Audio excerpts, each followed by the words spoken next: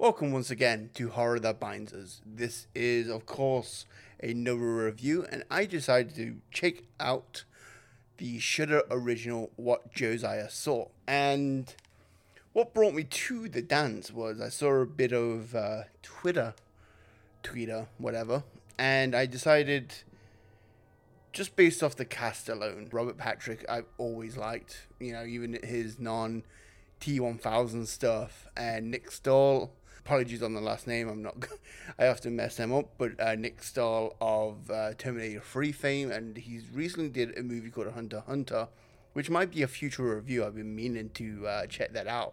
This, I'd be honest, sometimes when it comes down to it, a slow burn movie pisses me off. I find myself going, okay, get to the point, and it's like the slow burn, but this is an example of a slow burn done right. It is in 3 different sections about 3 different family members, and the family members have gone through some shit. You have Tommy, Mary, and Eli, and you see like different points in their lives, what they're going through. Tommy lives with his father, Josiah, and the situation that is going on with there. No spoilers, but it's pretty messed up. And then you get Eli, who is he's trying to make better of himself, but he makes wrong choices, and he ends up having to rob people to make his money back for a better life. And then Mary, who is struggling with whatever happened to her and her husband as they are trying to adopt a baby.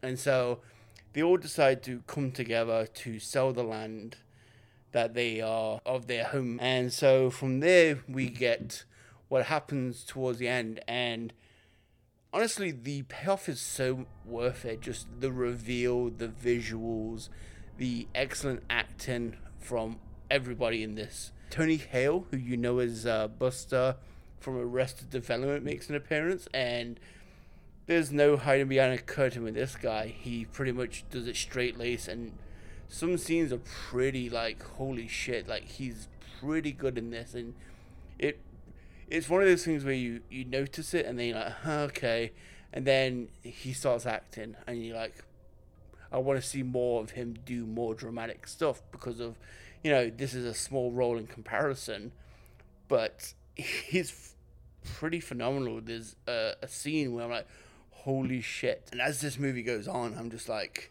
where are they going to take it? And it takes it to a place where I'm like, wow. And like, for me, this was, other than honestly the slow burn elements, initially I was put off. After the first segment, I kind of had to walk around about halfway, because it was like a bit too slow burn, if I'm being honest.